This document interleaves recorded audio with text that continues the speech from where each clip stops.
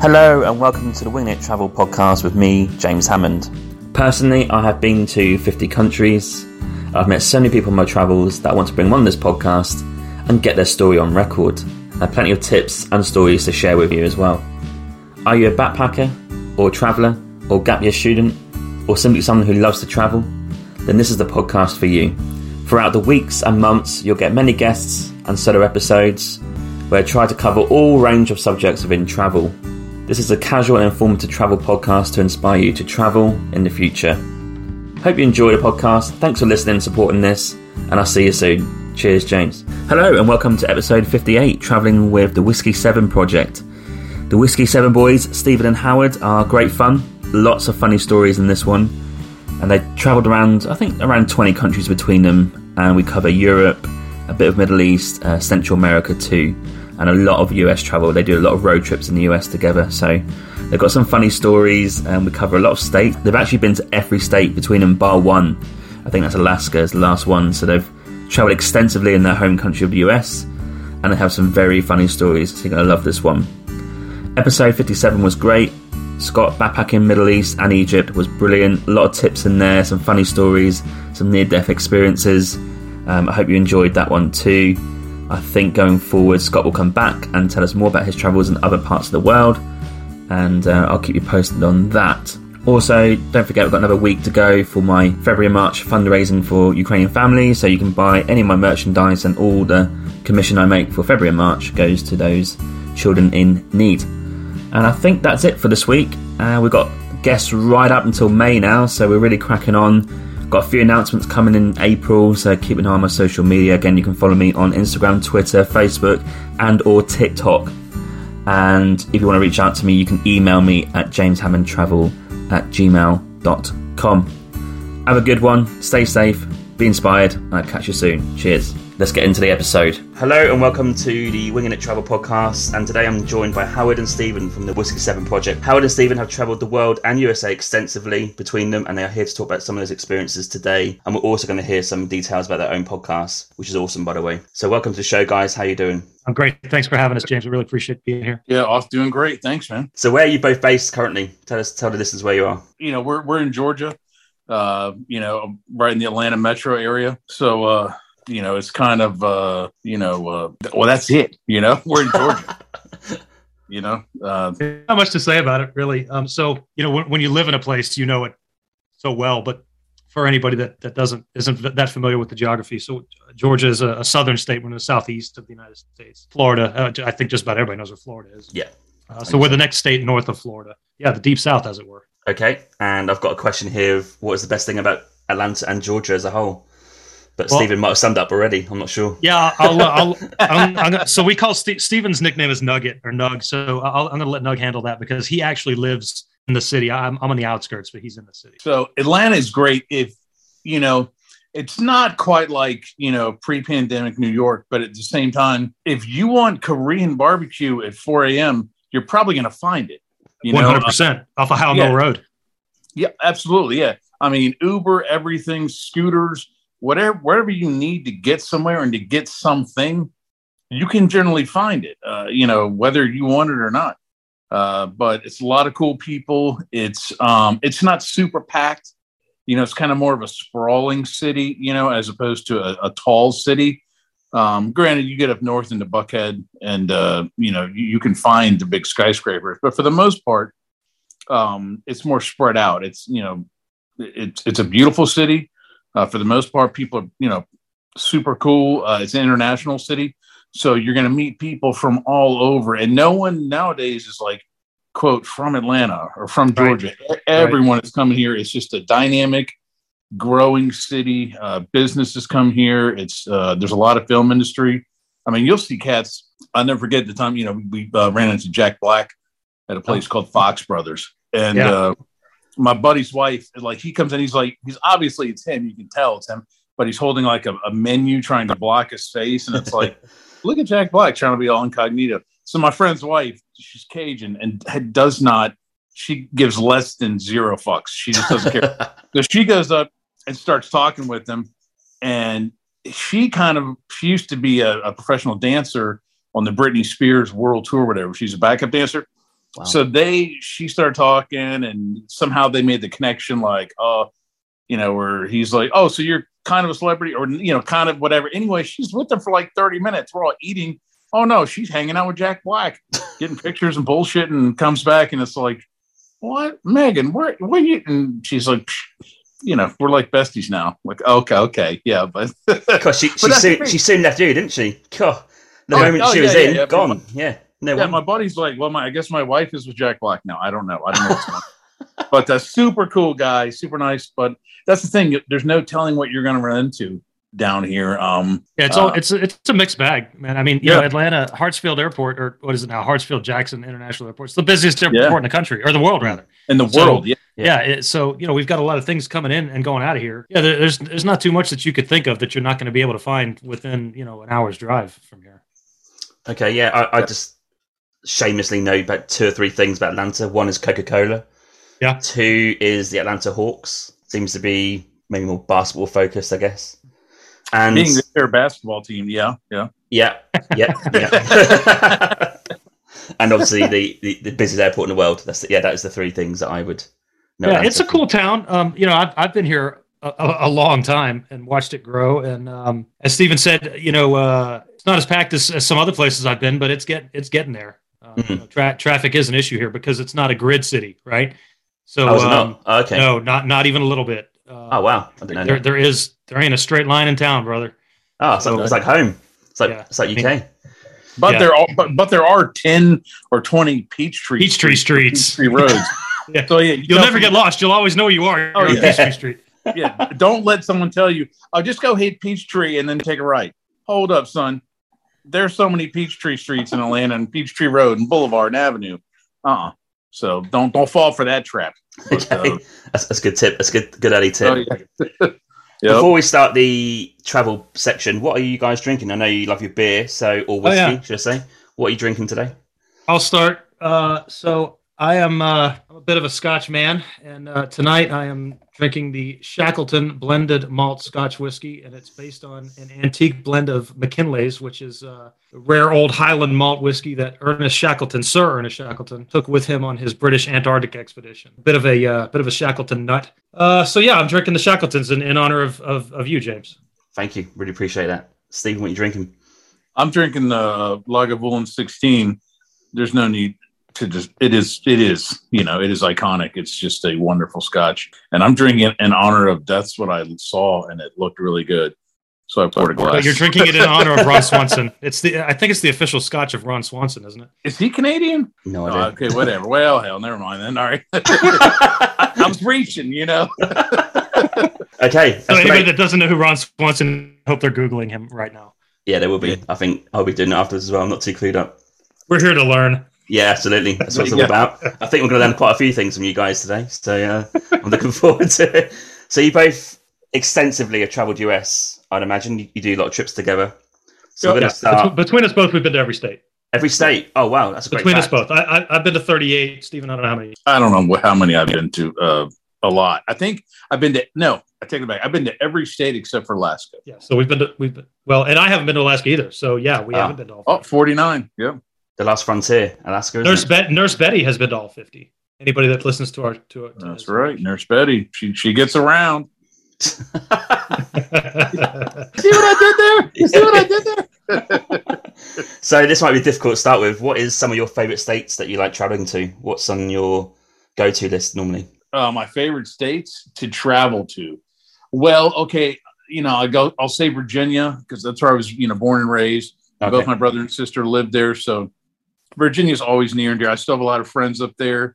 It's a beautiful state. It's a lot like Georgia, the way it looks, kind of rolling hills-ish, So when I came here from Virginia, so there wasn't much of it was a little bit warmer, but that's about it. It was other than that, it was about the same for me. Virginia's always good, but it's more because of my family, and because of I go, I remember that place, and that's a cool place right there. But as far as just awesomeness goes, I've got a question about Virginia quickly. Yeah. Norfolk, the place, is obviously related to where I'm from. You might not know that because I'm from Norfolk in UK. So I guess there's a connection there between the old school and the new New Norfolk, right?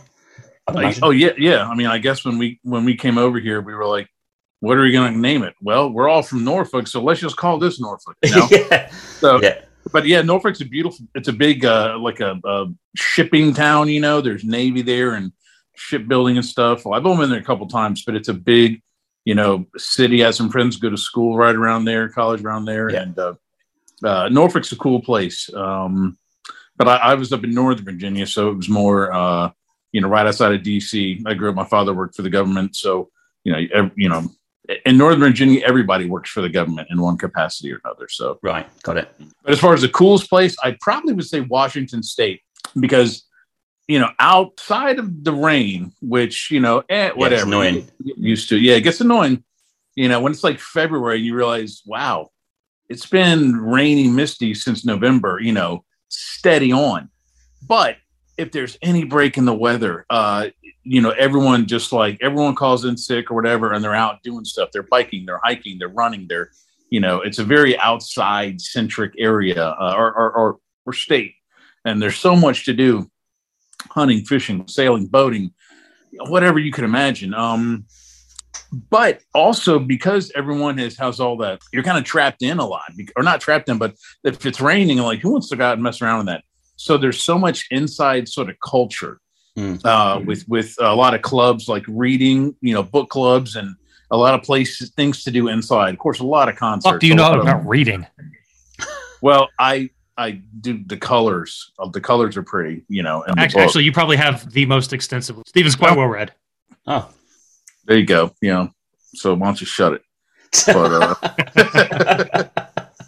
But there's, I guess, like a big inside culture, if that makes any sense. Yeah. You know, and you know, a lot of people posit that's how, you know, grunge got started. You know, because it was like so much inside in the garage, right? Just that exactly. Garage. Yeah. Get your bands going. But I mean, whatever. But I really like Washington State. You know, a lot of people are like, oh, it's Portland's, you know, poorer cousin, whatever. I'm like, well, whatever. I like it. You know, I like the state. It's I like most of the people there. They're just regular, solid Americans, you know, and I always enjoy traveling there. And a couple of my guys I grew up with live out there. So Chris and Brian, and they're freaking brothers, and they're crazy. They are crazy. They're crazy. But it's the good kind of crazy, you know, like you get around them and you're like, whew, oh, these boys, not me, but I can see other people, they push boundaries because they're like wild animals. So. They live in Washington State. Yeah.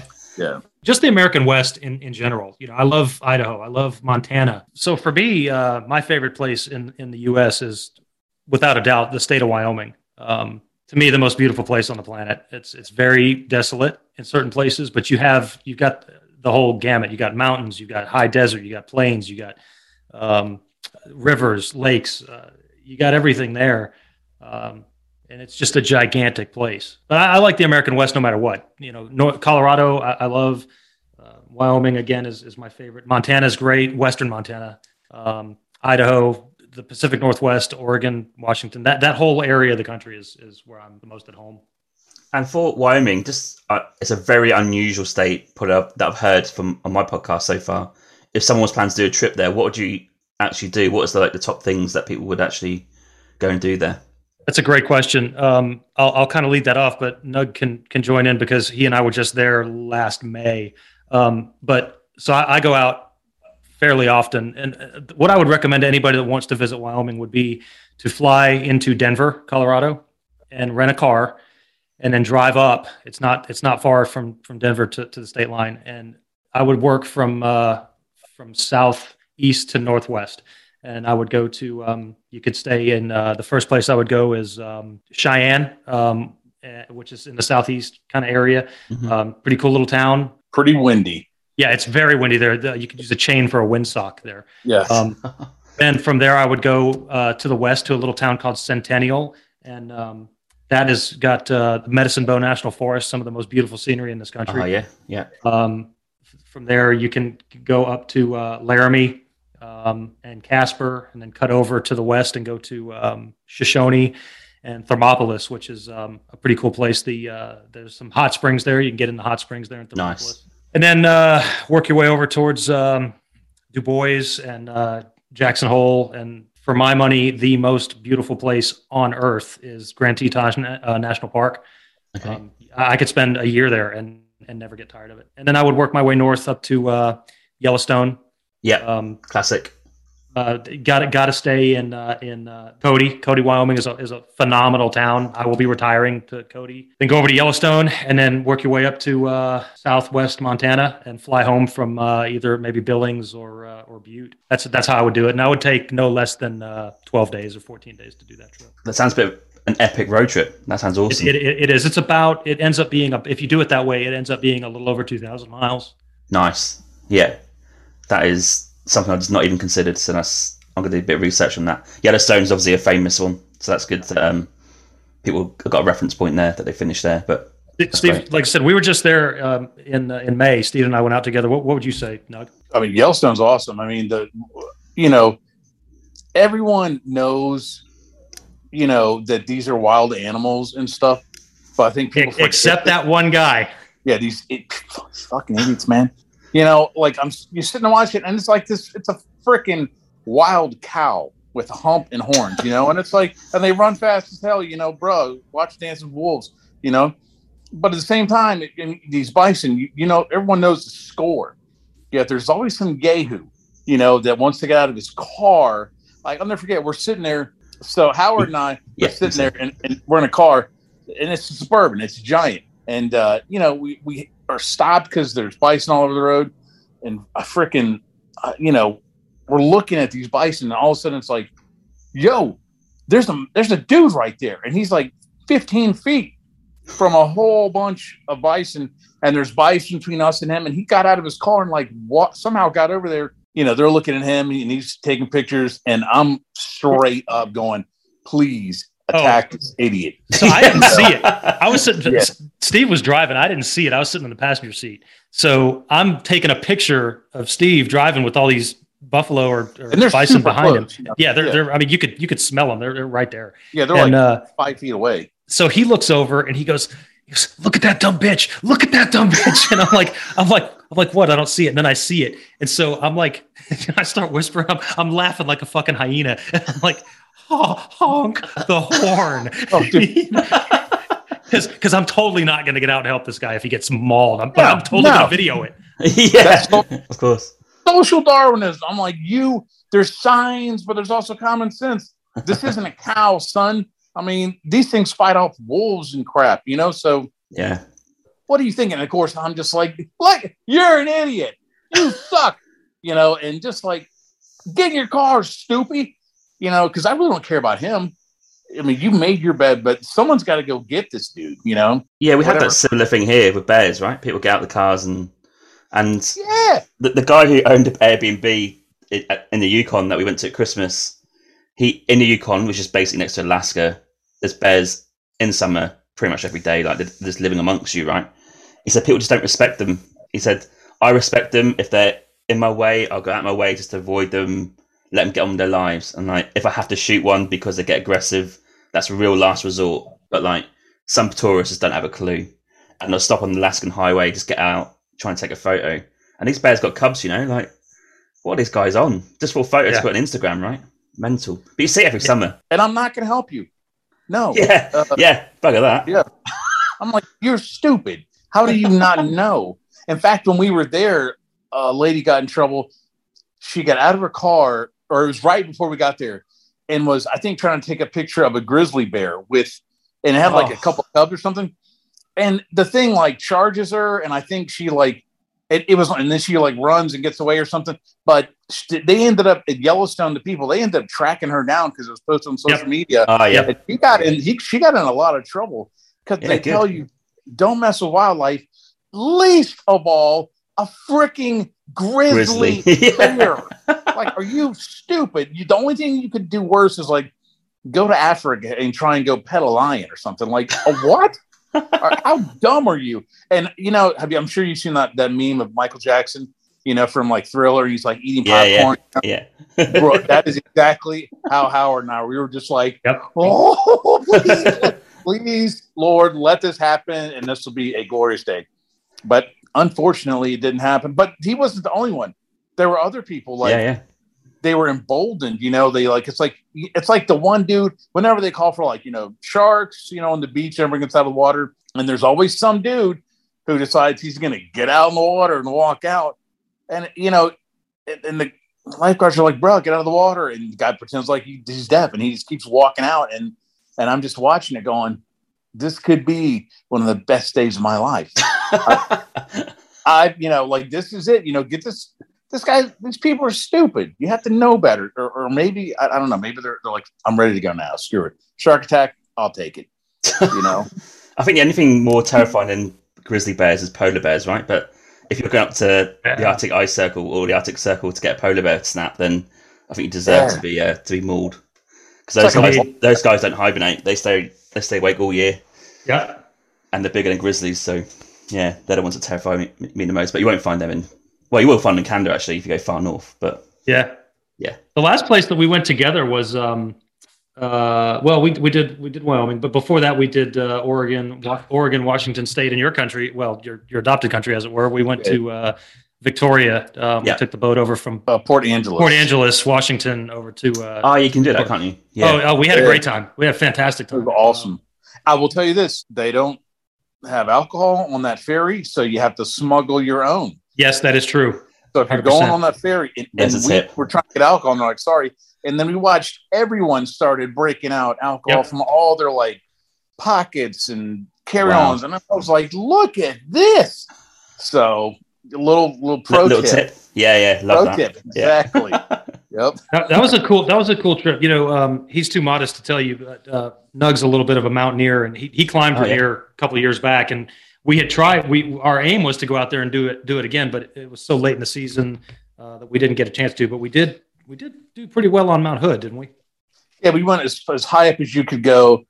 Of course, we didn't have climbing passes or anything, but also, it was in late summer. Yeah, it was really late in the year, so all the snow was super rotten, if not melt, just gone. So there's no way you would be climbing up that mountain unless it was like.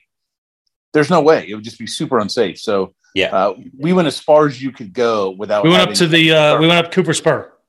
Yeah, exactly. Yeah. How high is that? About 8,000, a little under 9,000 feet, and Hood is like I think it's like right at 10, maybe 11, just shy of 11. Yeah, I can't remember. Yeah, but it was. It was a lot of fun. Yeah, it was fun. All right. Mount Hood was cool. Yeah, Howard ended up torquing his.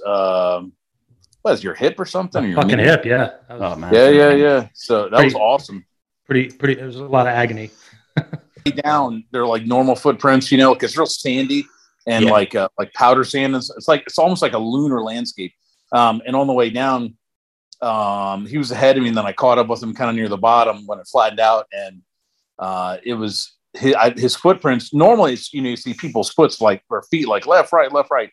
Okay, it was just like a left foot. And then a line of just drag line where he couldn't lift his foot. And I'm following this like, look at my boy. I dislocated my hip at the where we stopped at the top and dislocated it. It was pretty fucking bad. And then start walking on it even harder. Even harder. Yeah. So there's all kinds of switchbacks and shit going up, right? Yeah. But going down, I was having none of it. So I was just going straight down. And so that sucked. I kept trying to reduce it, and I just kept fucking it up even worse. And how did you dislocate your hip? To this fucking day, I do not know. Wow, I stepped something, twerked something, whatever. I don't fucking know. Stepped in a hole, whatever. I don't know. All I know is when we got to the top. Thank God we got to the top of Cooper Spur, because I would have been super pissed if I'd had to go back like a third of the way or whatever, and wait for those fucking humps to get back to the car. But it sucked. It's just part of the magic of getting older, you know. Indeed, your body decides. Watch this. It was all good though, because was it the next day when we went down to Crater Lake? Very next, and he was whining like a little bitch the whole time. Had the whole back of the freaking truck. I'm talking the whole back. So he's back there like king in the castle, all the pillows and blankets and maps and shit, and it's in like this, GMC SUV. It was awesome, really nice truck. Oh, I forgot about that. Yeah, Jobo. Jobo, yeah, we called it Jobo, and which is a really good truck, but. We ended up going to Crater Lake the next day. And I don't know how far that was. It was, a few hours. So we drive down to Crater Lake, and it's like the deepest lake in America, supposedly, and it's super cold. So we're at the top, and it's, I think, a mile or two hike down, and it's a mile, yeah. Fairly steep. So the other guy we're with, Eric and I were like, okay, we're going to stay up here, or we're going down. And Howard's like, I'm going to stay here. And it's like, bro, come on. And he's like, well, if I'm going to make it, I don't know. So we're like, well, we're going down. So we're down there and we're swimming, and it is cold, sun. I mean, 54 degrees. Yeah. Yeah. You get in that water and your balls are like going all the way up inside. I mean, it is like, oh my Lord. But after, a couple minutes, you're just used to it, and the water's crystal clear. You refreshing. Can see so far. Yes, it gets super refreshing, and it just, I don't know if it's you getting numb or whatever, but it's just really cool. It's really good. So we've been there about a half hour, and we happen to look up, and the trail coming down is a long, open, steep trail, and I look up, and we see old freaking Hobble McHobbles coming down the trail, and we were like, yeah. So he's limping and freaking grunting, and finally gets down, and we're like, bro, get in this water. So there's like this one little dock area. So he gets in the water and then, tumbles in. And we spent, I don't know, a couple hours there, we were in the water for like a half hour. Yeah. Yeah. I don't think you could really stay in it too long, but, you get out, warm up a little bit, get back in. And we were diving. Of course, taking pictures, messing around with the GoPro, doing like action photos, and it was cool. So on the way back up, we weren't thinking about anything. We just hiked back up, and we started talking with this one couple, and they were hilarious. And so we were just chatting the whole way back up. And this is crazy. Well, I know what you're going to say. Talking about that was on the way down. His doppelganger. Twin. Yeah. So our buddy Eric, on the way down, he's wearing like an orange vest, a big floppy brim hat, black one with like, I don't know, black shorts, black shoes, and carrying a some kind of a DJI, action, like a GoPro, but it's like it's some crazy, but it's snapped on his shirt or his vest, and he's got all this gear. And we come around the corner and we see this woman, and it's like, wait a minute, what? And it's like they were twins, bro. I mean, everything the same. The fucking hat, the shirt, the pants, the shoes, everything. The camera, same camera. And we were like, what is going on? So we took pictures, and it's the craziest thing you've ever, like, it was like, do you know each other? And she was Asian. I don't think she could speak English very well. In fact, I know she couldn't. But we were all we were all just looking and pointing and laughing. Everyone's taking pictures. Like, this is crazy. But that has happened once to us, and it's a strange phenomenon, because we're in France. We're watching the Euro 2016, which is what you guys call a soccer tournament. I call it football. But yeah, we're in France in Lens, and we're at this bar. We're drinking beer just before the game. First of all, someone across the road looks like one of our mates, like back home. So he's kind of snapped and looking at us. And it's like an exact replica of our mate back home. And then in the same bar, this woman walked in, same as you, Stephen. We're like, hang on a minute. This just looks like one of our mates here drinking like beer now. And they got together and got a photo, and just really all happened about 5-10 minutes. This is a bit of it's a weird period of time, isn't it? And you've got two people who look exactly like your mates. The funny thing about that crater thing was, so I told the two of them, I was like, you guys just go down there. If I'm not down there in an hour, I'm not coming, because I knew I could get down, right? I was pretty concerned that they were going to end up having to pull my ass back up. So anyway, I was like, fuck it. You know what? I'm just going to go. Fuck it. If I got to be pulled up, then I'll have to buy them here for the rest of my life, whatever. So when I get down there, but I get in the water and we're swimming around and whatnot, and I don't know, something about that super cold water or whatever, or just maybe swimming, because I didn't feel it, but whatever happened, it like reduced on its own, and I was right as rain for the rest of the trip. It was great, like it never even happened. So we started calling it crater therapy. You just need some crater therapy. Exactly. It was the magical healing waters of Crater Lake. Yeah. He got back in the car and we were driving, and all of a sudden you're like, whoa, I'm able to cross my leg. And we're like, so what? And he's like, well, I couldn't do that before. And it was like, oh my God. And he's like, holy crap, I don't have any pain. And it was like, people talk about like, go heal yourselves or purify yourself in the water of Lake Minnetonka. Okay. He purified himself in the waters of Crater Lake. And I'm glad I did, because it worked, Jack. we're fairly active, and I was a little worried about it because, I run a 5K like 3 days a week. So I was like, I can't fucking run. I can't walk. I can't do shit. So I wasn't happy, but yeah, everything worked out great. So I highly recommend the healing waters of Crater Lake. Crater Lake, that's a great tip. For your people, your listeners that do come over to the States, I can't recommend enough. Just fly to a damn city, whatever, pick your pleasure. If you're into the urban shit, then we've got it. If you're into to the outdoor stuff, we've got that. So come here, get a car, and then don't have a plan. Don't have a plan. Just fly somewhere, get in a fucking car, and go, we're going that way.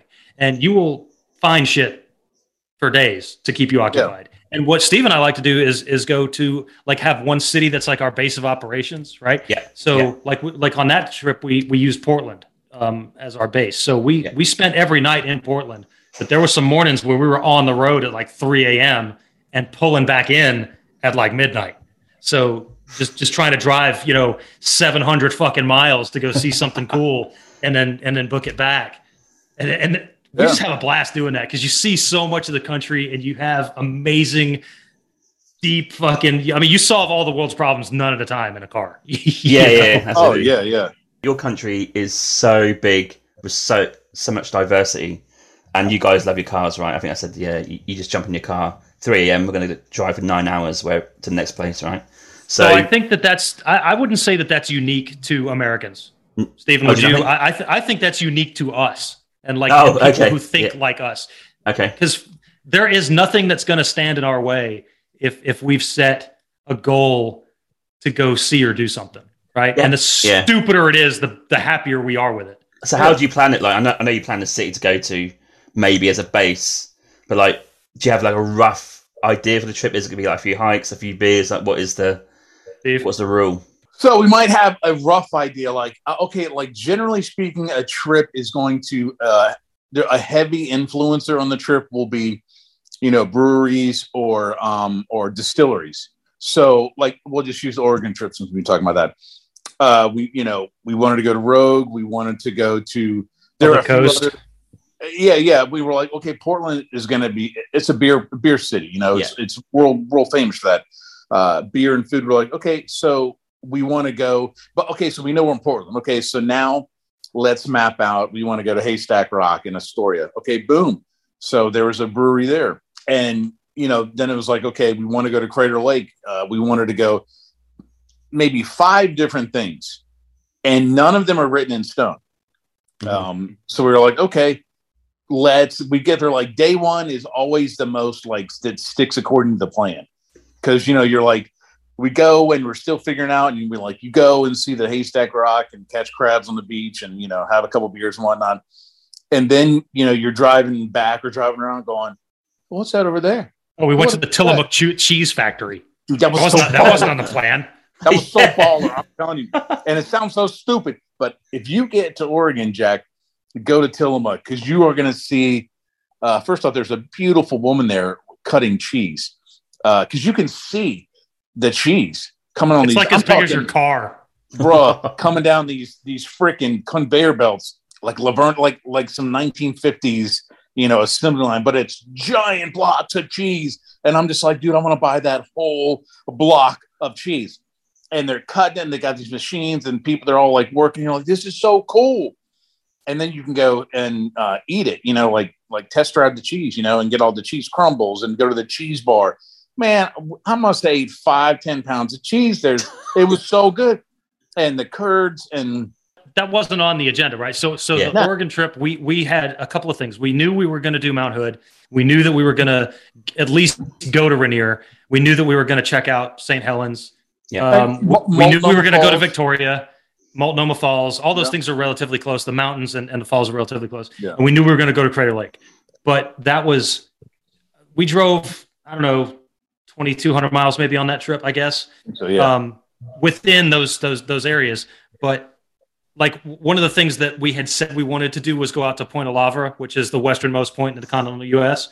Mm-hmm. But we didn't end up making it happen because just the timing didn't work out. It's a long story. It's not worth telling. But so you just kind of have to be open to, like Steven said, have a loose framework. I would like to see these things. But if you're driving out to, if we were driving to Rainier, even though it was on the list, if we saw something cool or a fucking sign that said, Yeah. Meet fucking Bigfoot this way. We're gonna go What check was that that? out. Yeah. What was that? Monkey Cave, you know? Ape Cave. Ape Cave, yeah. Yeah, at St. Helens. I That was never heard cool. of that shit That wasn't on the list. Yeah. It was like Ape Cave. Okay, We're going there. I don't know what that's all about, but I gotta know, you know? It's got to be the best way to travel, right? It's got to be. Like, just to have that flexibility to make decisions on the day, right? And if you've got a car, even better. I think, so many people, and I can't speak for other countries or what people go through, but I think in the U.S. we're so driven by I think we're so driven by our vocations, and everything has to be regimented, and I got to pay this bill on time, and I got to do this, and I got to do that, and I got to get the kids to school and everything else. When we travel, at least for Stephen and I, it's very refreshing just to completely divorce yourself from all that shit, and it's like, hey, I'm fucking taking it as it comes, man. And I have a general idea of kind of what I'm going to go that way. And whatever I see that's cool, I'm going to fucking stop. Love that. Yeah. Absolutely love it. Yeah. And do you camp on these trips, or do you try and pick accommodation as you go? So Steve and I do like to camp, but we generally don't do it on these trips. That's not the purpose. Okay. Right? Unless that's the plan. Next month we're going on a camping trip and we're driving to go do it. But generally speaking, it just depends on the nature of the trip, Yeah. It's so far it's generally been we're either going on a camping trip, hiking, backpacking, or we're going on a bar to the door Katie, because we are driving our ass off. Yeah, our trips tend to be about covering ground and seeing as much as we possibly fucking can in the time that we've allotted. Like you said, next month we are going backpacking, deliberately, hiking and camping for several days up in northern Alabama and northwest Georgia. I think you said this before. What's your mantra? You have like a special phrase for your type of travel, right? You get in quick or something, right? Like speed traveling. Yeah, speed traveling, right? Yeah. It's like speed dating, but we're dating all the states. Yeah. You literally don't fuck about. You get in, see it, do it, and don't waste time, basically. Yeah, so that's my thing. I think I told you, the signs that they have, like, that tell you about what the place is that you're looking at, like, Jeremiah Johnson shot a bear in this cave or whatever. I generally don't read those things. I usually snap a picture of it, and then we're off to whatever the next thing that we find is. Yeah. And what I like to do is at the end of the day, because I like to drink, we're sitting around the hotel room or at the bar or whatever, and then I'm scrolling through my phone, and then I'll read those things as I'm drinking at the end of the night. Yeah. And it's only happened to me twice where I was like, oh, fuck, man, I wish I'd have known that when I was there. But it's never, like I said, only those two times that I was like, oh, shit, I wish I'd have known that. It's never cheapened my experience not to have known it then. I was still there, I guess is what I'm saying. Do you want to finish on anything for the US before we move on to international travel? Okay. I'm good.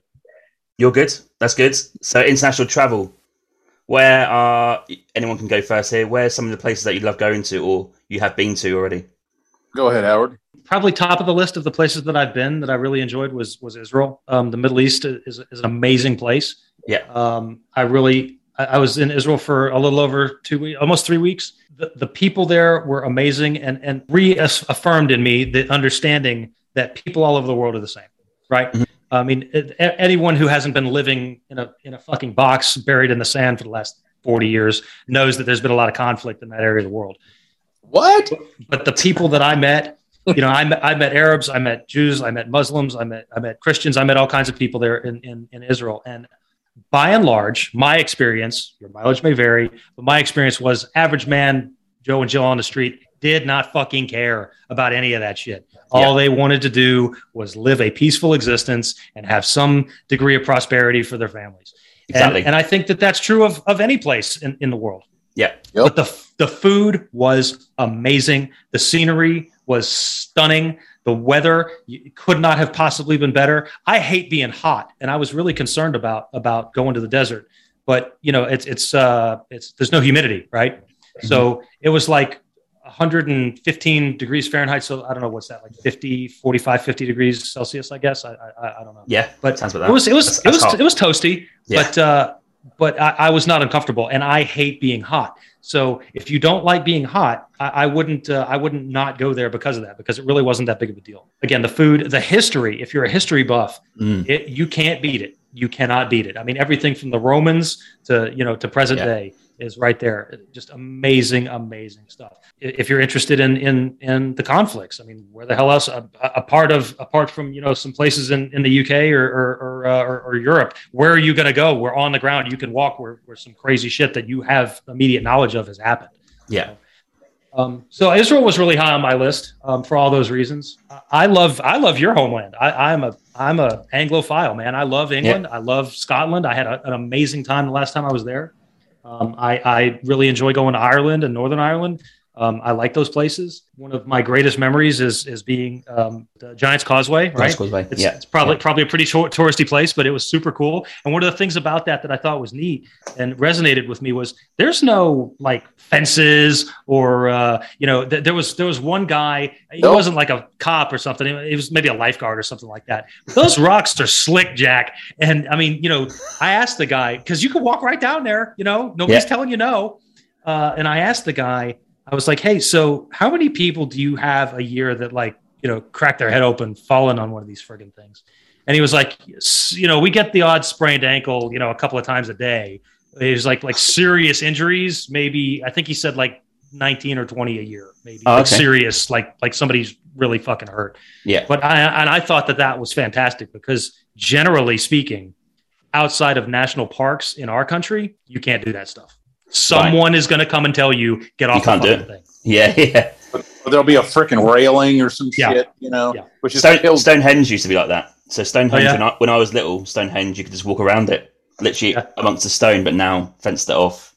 Right. They're obviously trying to preserve it now. Yeah. You can't go into it. You can just see it from afar now. You can't actually.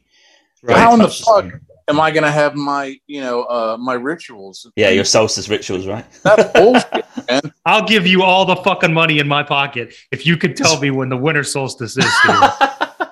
December 17th. Eat a dick. Close. The 21st. Yeah. I knew it was sometime around there. Yeah. No, but like Scotland, I dig Scotland. I'm actually I'm gonna go out on a limb here. I'm actually a member of the Royal Celtic Society, so I really enjoy going over there. Yeah. Ahoy, Polloy. Ahoy, Polloy.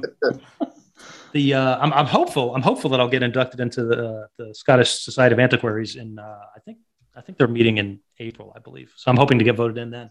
But if anybody's listening, I would appreciate your support. But yeah, I love going to Scotland. My wife and I both have some Scottish ancestry, so we enjoy going there. The best pizza that I ever had was in Scotland. No way.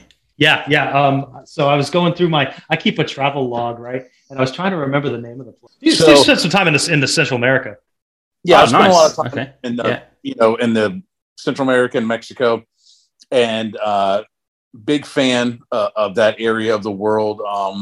Now, when I initially traveled there, I was with the U.S. military and you in the U.S. Army, and we were down there doing just I was in Panama. Yeah. Which is just a beautiful country. Some of the most, at that time, I didn't know women could look like that. They were just so beautiful and just so super nice. And the people were super nice. And it was just like, what? This is so cool. I don't know what I was expecting, but I was not expecting the kindness and the sincerity. And it was just solid people. I was like, man, this is really cool. This is completely not what I was expecting. And is that in Panama that you're talking about there? Yes, because I've met one person traveling from Panama, and she was an air hostess, very beautiful, for Emirates, spoke like 6 languages. And I said to her, why do we not meet many more? I don't even know what they're called. Panamanian, yeah. Uh-huh. She goes, because we love our country, we love our people, we don't need to leave. I'm like, fair enough, good answer. And that was it. Yeah. It is a beautiful country. I'll tell you a funny story though. One night, so we were doing army things, and we were doing this patrol in the middle of the night. I can't think of the name of the jungle there, but at least the one we were in. But in the army, you have to be like 5 meters apart from the guy in front of you. So if something explodes, it only gets one guy. So it's at night in the jungle. You can't talk, and this is a long time ago, so not everyone had night vision. We only had like 2 or 3 people that had it. And you have these like glow on cat eyes that glow that you have sun on the back of your hat. And it's super thick jungle. So there's hardly any ambient light. So all you're doing is basically, I could have stumbled upon frickin' Santa Claus and his reindeer, and I wouldn't have seen him from a foot away. It was like, I can't see shit out of here. I'm like 18 years old going, this is ridiculous. But okay, we're walking through the woods. Whoop did he do? And it is super thick, Jack. It's the jungle, So there's like, you get used to like stuff touching you and all over you. It's like you're walking through a perpetual, and you can't see. All I'm doing is trying to keep track of the cat eyes and the dude in front of me. And sometimes, you're like, oh fuck, where'd he go? And then you have to stop and listen for footsteps. And then you like walk towards the footsteps and catch back up the patrol. It's like, man, this is some bullshit. But, but whatever, that was the job. So let's do it. But so again, there's like stuff touching you all the time, like leaves and stuff all over. And you're just exhausted. You are freaking exhausted, Jack. And no one's talking. And I'm like 18. No one gives a shit about me. They still don't.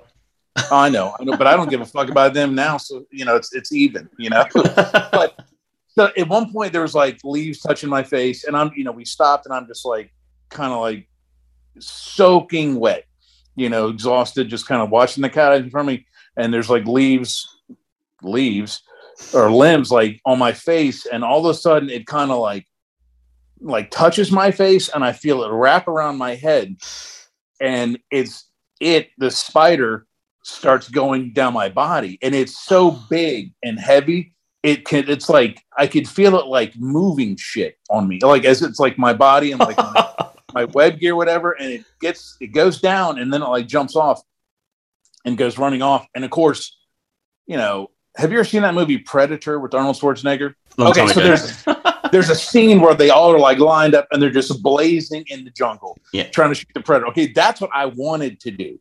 I wanted to be like, fucking spider, and just light it up. And I was like, oh shit, but I couldn't, and so I'm just like, I'm sure my eyes are super wide, and I'm like, and I can't say like, hey bro, I can't say anything because we're trying to be sneaky.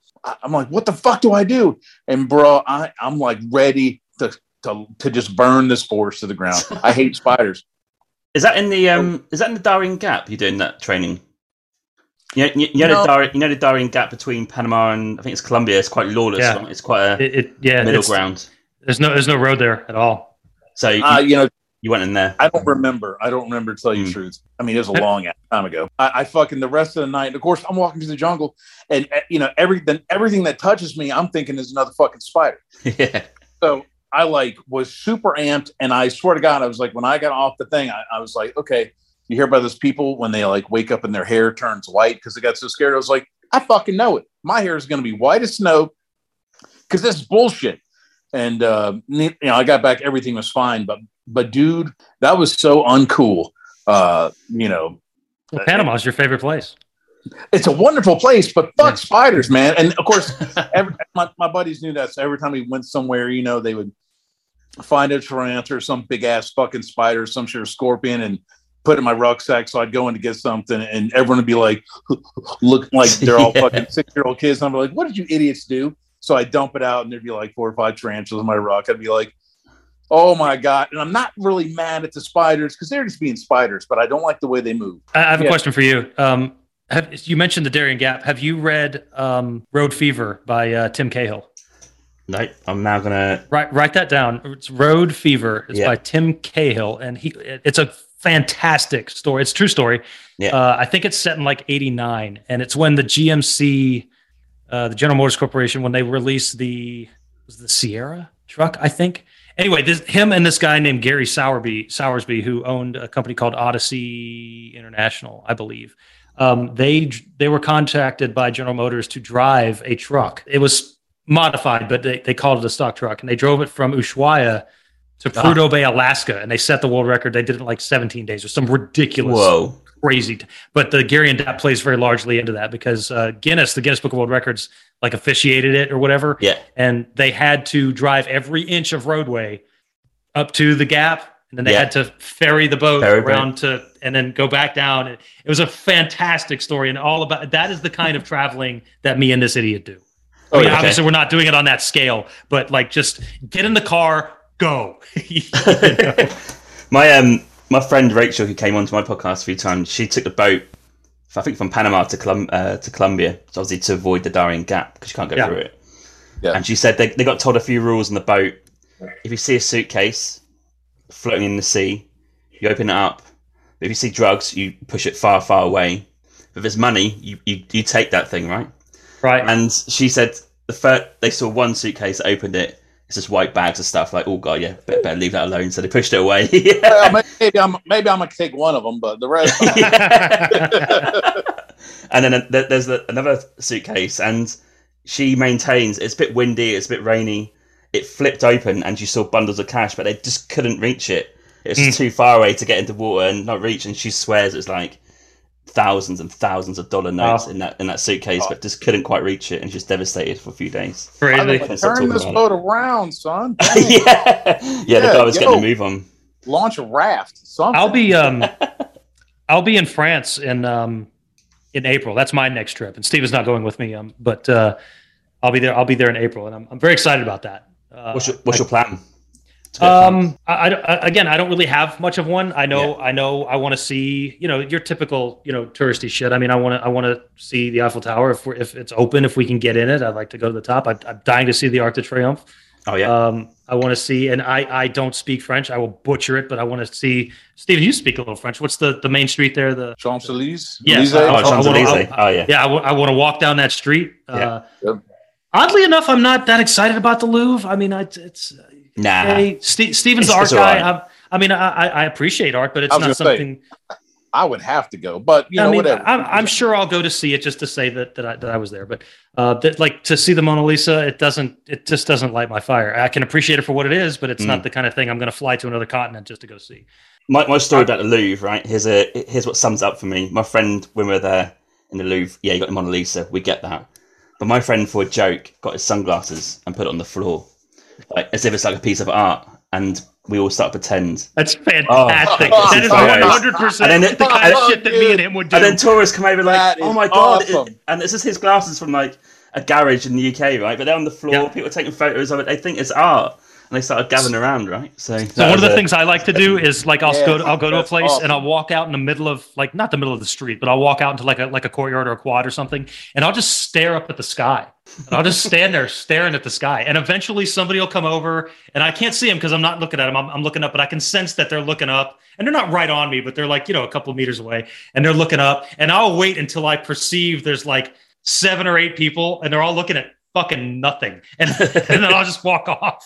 I love doing stupid shit like that. In a group setting, it's quite funny, isn't it? When you've got like your mates there and just pulling pranks. I want to go and sit in a cafe on a French street and drink a cup of coffee and just watch people. I want to do the whole Ernest Hemingway experience. Do what your mantra is? Just turn up. Yeah. Just wherever you're based, just walk a few streets down, take a few right turns, left turns, and to see where you're on. There'll be a cafe just have coffee in, right? So when I was in London last, I did that. We were walking around. Is it Piccadilly Circus? Is that how you say it? Oh, yeah. Banging Central, okay. Yeah. So again, and I know it's the most touristy shit in the world, but we were walking around there at night, and it was super fucking cool. I'm a history nerd. So everything was lit up, and it was really cool, like how it was lit up at night. Yeah. And I just remembered thinking to myself how fucking amazing it was that, that place was blacked out during the war and during the Blitz, and people hiding in the subway stations. And all that kind of stuff. But what was super cool, talking about taking a couple of left turns, I wanted to drink. So I didn't know where the fuck I was going to go. I'm not from there. I've never been there before. So I just started walking around, and I found this place, and it was called Tom Cribb's. And it was just this fucking pub. And I mean, I had the best time. Met some super cool people there. I mean, I make friends everywhere I go. So, I mean, we're just drinking beer and everything. And then, talking about, you never know what's going to turn up, right? So my wife was on that trip with me, and she wanted to do this like Jack the Ripper experience thing. Oh, which in Whitechapel. Fucking care less. Yeah. So I forgot how much it was. It was like $20 American or whatever. And I was like, I don't fucking care. You go do it. Have a good time. I'm going to go find a rugby match to watch because Steve and I like rugby. So, oh wow. Yeah. We're pretty big with that. But so I'm walking around and again in that area, and I'm looking on my little book here because the place I found, she goes to this Jack the Ripper experience and pays for it, right? I go and find this place. It's at 89 Whitechapel High Street, Shadwell, London. But it was called the White Hart, and it was the fucking pub was older than my country, right? And but what was super cool is like I'm sitting there and I'm drinking. And you randomly went there. Yeah, I had no fucking clue, no idea. Yeah. So I just walked in there because I was like, oh, this place looks cool. And they had a TV and there was a match on. So I was like, all right, this is the spot. So I go in there and I'm drinking the beer and I start looking around at the decor and everything. And there's this like sign and it's talking about how that place was like there was a doctor who had lived in that building in the basement of this pub or whatnot, and that he had been a suspect in the Ripper murders. So I call my wife and I'm like, so you paid £20 or whatever the fuck it was to go on this bullshit experience. I'm at his fucking house. I'm drinking a beer at his fucking house. So you never know what you're going to get, man. And you only get that when you don't have a plan. Yeah. And then in London, they've got those blue plaques on the wall. I don't know if you saw them, where they say this famous person lived here in 1777 to whatever. Yeah. And they have multiple, some of them, because they're such obviously good locations and stuff. That's what's great. Like, you can walk around London, same as Paris, walk around London, just picking these things off and just take a right turn into the little mews at the back of the streets. And it's great. I will say that you have, your country has, and London has two things that they stupefied me with how amazing they were. And the first was the British Museum. Just going there and seeing, you have the entire world history and culture of every place on the planet. Yeah, we probably nicked it from colonization. So you know what? Hey, to the victors go the spoils, my friend. That's the nature of the beast. But and then the other thing that you have there was the Imperial War Museum. I love that War Museum. It's great. I am not one, but even a pacifist could go there and have an amazing experience and learn so much. I mean, it was their exhibit on World War I was fascinating, incredible. Yeah. So, great play. I love England. I love the UK. I could never live in London. Just way too crowded for my taste. Oh yeah, I lived there for 4 years. Never again. But such a cool place, man. Yeah. Such a cool place. Have you been to the Churchill War Rooms? Have you been to them? I have not. Next time you go to London, if you like your history and your war stuff, the Churchill War Rooms, they're in central. It must be near Pall Mall, I think. I wish that we would do more like. I wish that we were more like Churchill.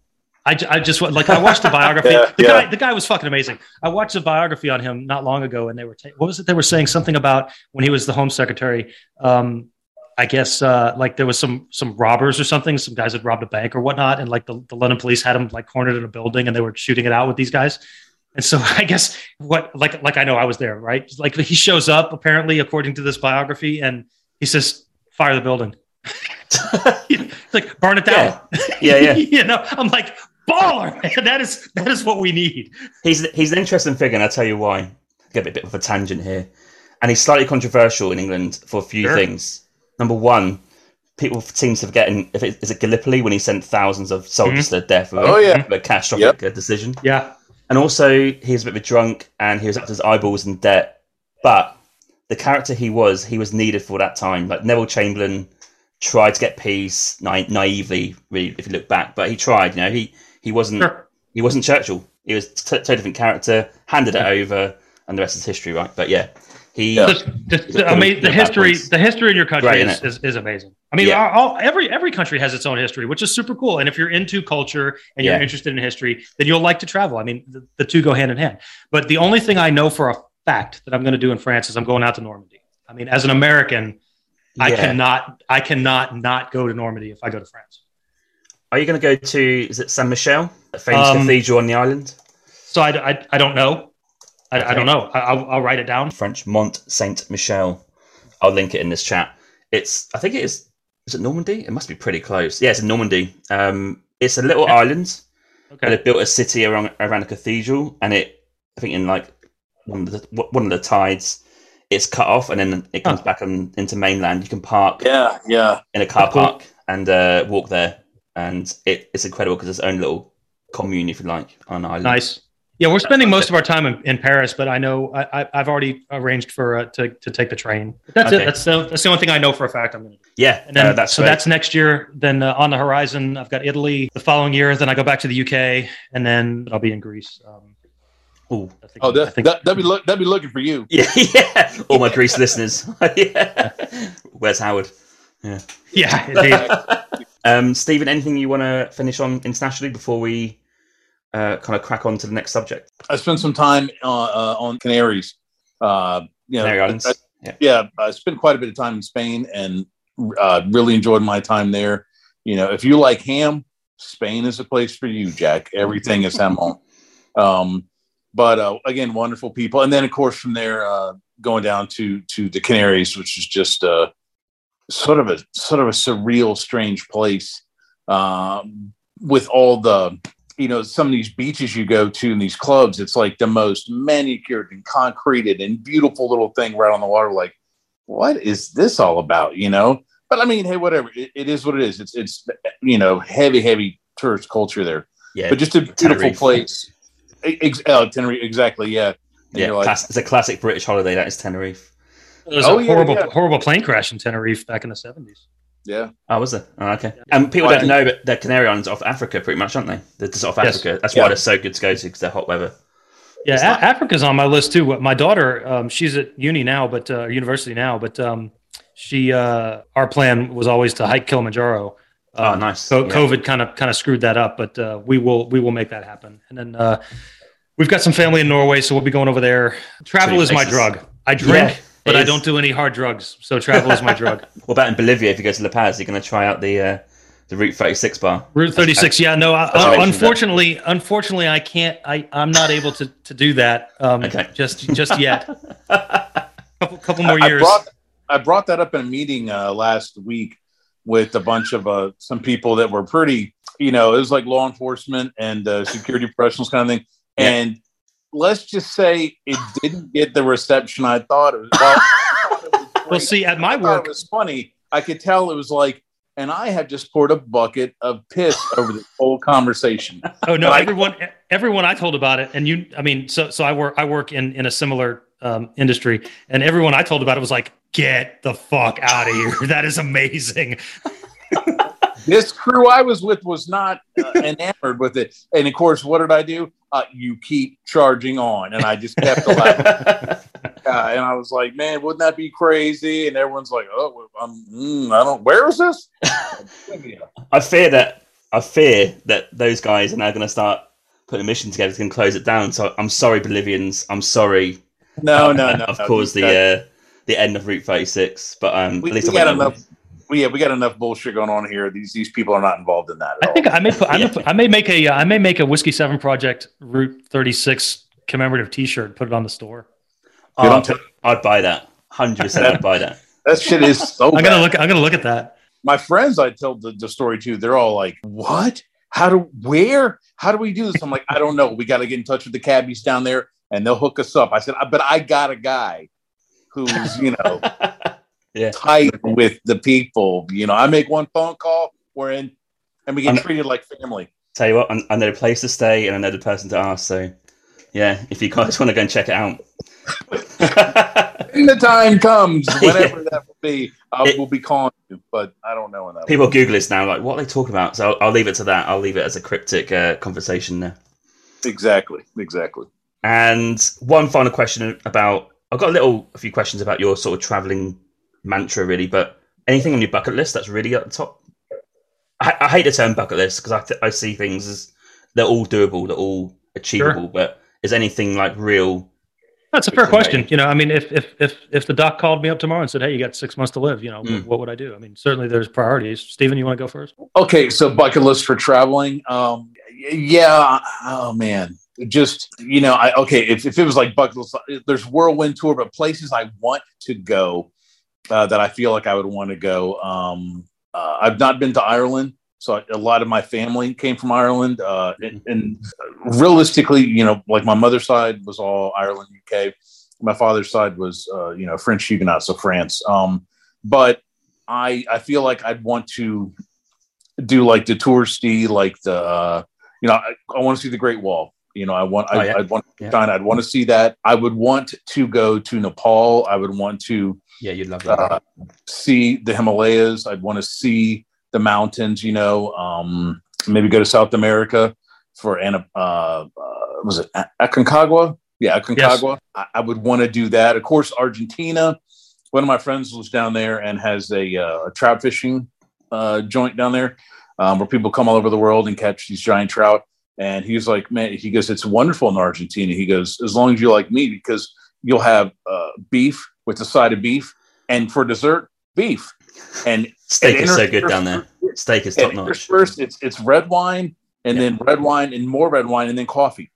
And I'm like, man, that sounds awesome, because I'm a Mediterranean, so I'm all about that life. And he's like, oh, it's phenomenal. It's just phenomenal. So Argentina. Okay, if you put a gun in my head right now, I would say Argentina, and it would be South Argentina. But my list is in this order: Lord Howe Island. Don't ask me why. I have no idea why. Australia, Vanuatu, which we discussed earlier, and I have to have that coffee that you were talking about. Yeah, Tanner coffee, number one. I got to do both the North and the South Island in New Zealand. Yeah, unreal. Austria, the country of Austria. Take the geopolitics out of the issue right now. I want to go to Russia. Sweden, Norway, Mongolia. I've always had a fascination with the steppes there in Mongolia. I don't even know why it's on the list, but I want to go to Kazakhstan. Like Steven said, Nepal is pretty high, but I want to see the Himalayas. Steven and I both enjoy mountaineering and that sort of thing, and I am never going to even attempt to climb Everest or anything like that. But it would just be cool to see. I just want to see it. I want to actually see it. Just do base camp. Was it 5,000 meters? That's achievable, right? That's very doable for me. Yeah. I'm hopeful that I'm able to make it happen. It's exceedingly expensive, but I want to set a toe on Antarctica, only because I'm just such a nerd for all of the Antarctic explorers in the past. And Denmark, I got to get to Denmark. So that's as you say, my bucket list. Those are the places that I have yet to go to that I'm really keen to get. That is some list, but achievable, I'd say. It is achievable. I'm still young enough to travel and enjoy it and move quick and not sleep a whole bunch. So yeah, we'll make it happen. We'll make it happen. Yeah. Okay, I got a few more questions about why you travel, and then we'll go on to your podcast, which I'm excited to share with the listeners.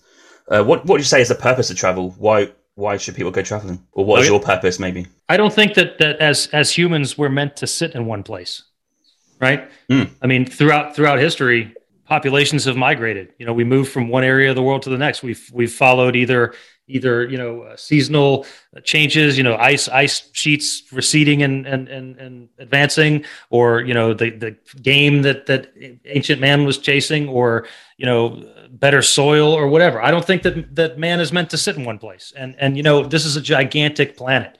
As big as it is, it's still the only one out there today that we can prove definitively has life on it, and all that life comes in every color and stripe. So I want to see as much of that as humanly possible. And I've traveled to 19 countries, and at that, I've only seen, by my calculation, less than 10% of the world.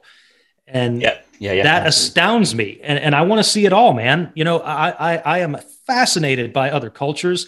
I have one rule when it comes to cuisine. Does some culture somewhere on this planet consider this food? Because if the answer to that question is yes, I will eat it. Yeah. I can't guarantee that I'll like it or I'll eat it again, but I 100% will try it. And, people are just cool, man. I'm interested in people. I'm fascinated by language. I speak several of them. Apropos of nothing, I'm just interested in people, and I want to travel around. I want to see how they live.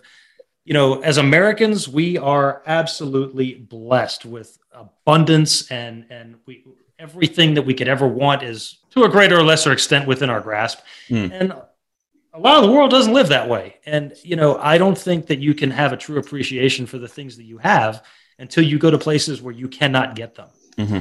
And that's why I like to travel. It's just, it broadens your perspective. It opens your eyes and makes you a little less xenophobic if you're, of that mindset. To that point, exactly. One of my favorite quotes from one of my most favorite people, Mark Twain. He a quote that's always stuck with me since I first discovered it decades ago. It's travel is fatal to prejudice, bigotry, and narrow-mindedness. Indeed. Many of our people need it sorely on these accounts. And then he goes on a little bit. But that first sentence to me is just, like the first time around, I thought, oh my, yeah, exactly. We all think we're living a certain way, and that way is the way, the only way. But then you go out and you're talking, Howard, about food. We think food is comprised of these 12 things. And you get out and this person is eating a grub, and they're, chopping up a leaf. And it's like, this is crazy. And then you eat it and go, what? It's amazing. Most people on this planet just want to go along to get along, and have a peaceful existence, have a good existence with their friends and neighbors, and have some sort of prosperity for the family, that sort of thing. So it seems like once you get out, you realize, we're all pretty much the same, at the core. There might be some different belief systems or social systems, but for the most part, the person on the street, the regular people are regular everywhere, and it's kind of like, what, we have a lot more in common than we don't, and it's, you go to these places and meet people, even without languages, language barrier, and you still are breaking bread. You're still laughing and joking and, slapping each other on the back and having a good time. And it's like, I don't know what we talked about. I don't even know that person's name, but I had a great time with them. That was just phenomenal, life-changing. Yeah. So to that, Mark Twain absolutely nailed it on the head.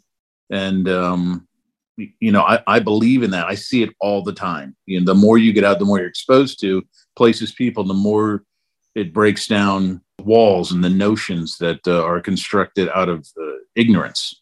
I hope you guys was well read. Whatever. It's Mark Twain. Well, yeah, but Samuel Clemens. But Mark Twain. Also on that same vein, if you're at all interested in history, I mean, and there's a movie, I'm sure you've seen it, Good Will Hunting, right? Oh yeah. I thought you were going to say Twilight. Yeah, no. So Frozen. No, that's Frozen. your thing, man. But no, you remember the monologue in Good Will Hunting where Robin Williams is talking to is it Matt Damon? And he's telling him, you've read all these damn books, but I bet you if I asked you to tell me what it smells like in the Sistine Chapel, you wouldn't know. And I think there's a lot of wisdom there. I mean, I can look at a painting of it, or I can go there and I can tell you what that experience is like. Like I said, travel is my drug, man. I am 100% addicted. I am all in, and I want to do it all. It's like going to university to study tourism, leisure and tourism, right? And then go and teach it, but you've never been anywhere. Like, indeed, yeah. How can you not want to go somewhere and actually learn what you're teaching, right? So we don't know what I don't know country you've not been to. Mongolia on my list, but I have no idea really how they live, what they think. So I want to go and experience those people and ask them questions, right? Yeah. And see what they do, see what they eat, and what day-to-day life is, have a laugh, have a beer. Awesome. And so many people don't do it, right? So many people don't do it. Like, it's crazy how many people are not interested. It's fear. It's not that they're not interested, James. I believe it's fear. Oh, yeah. Okay. I'd agree with that. 100. Well, 80% fear. Yes, absolutely. And I don't mean fear as in like, oh, I'm a coward, I'm afraid I might get hurt or something like that. I just mean it's just such a daunting task if you let it be, right? Because our culture is such as I have to be at the airport at 9 a.m. and I have to be at this other place at a certain time. And if I don't have X amount of dollars, then I'm not going to be able to make. Fuck all that noise. You'll get there when you get there, man. They have another plane. Just let it just let it happen. Let it happen. It's like anything else. The anticipation and the planning. It's like when we would be.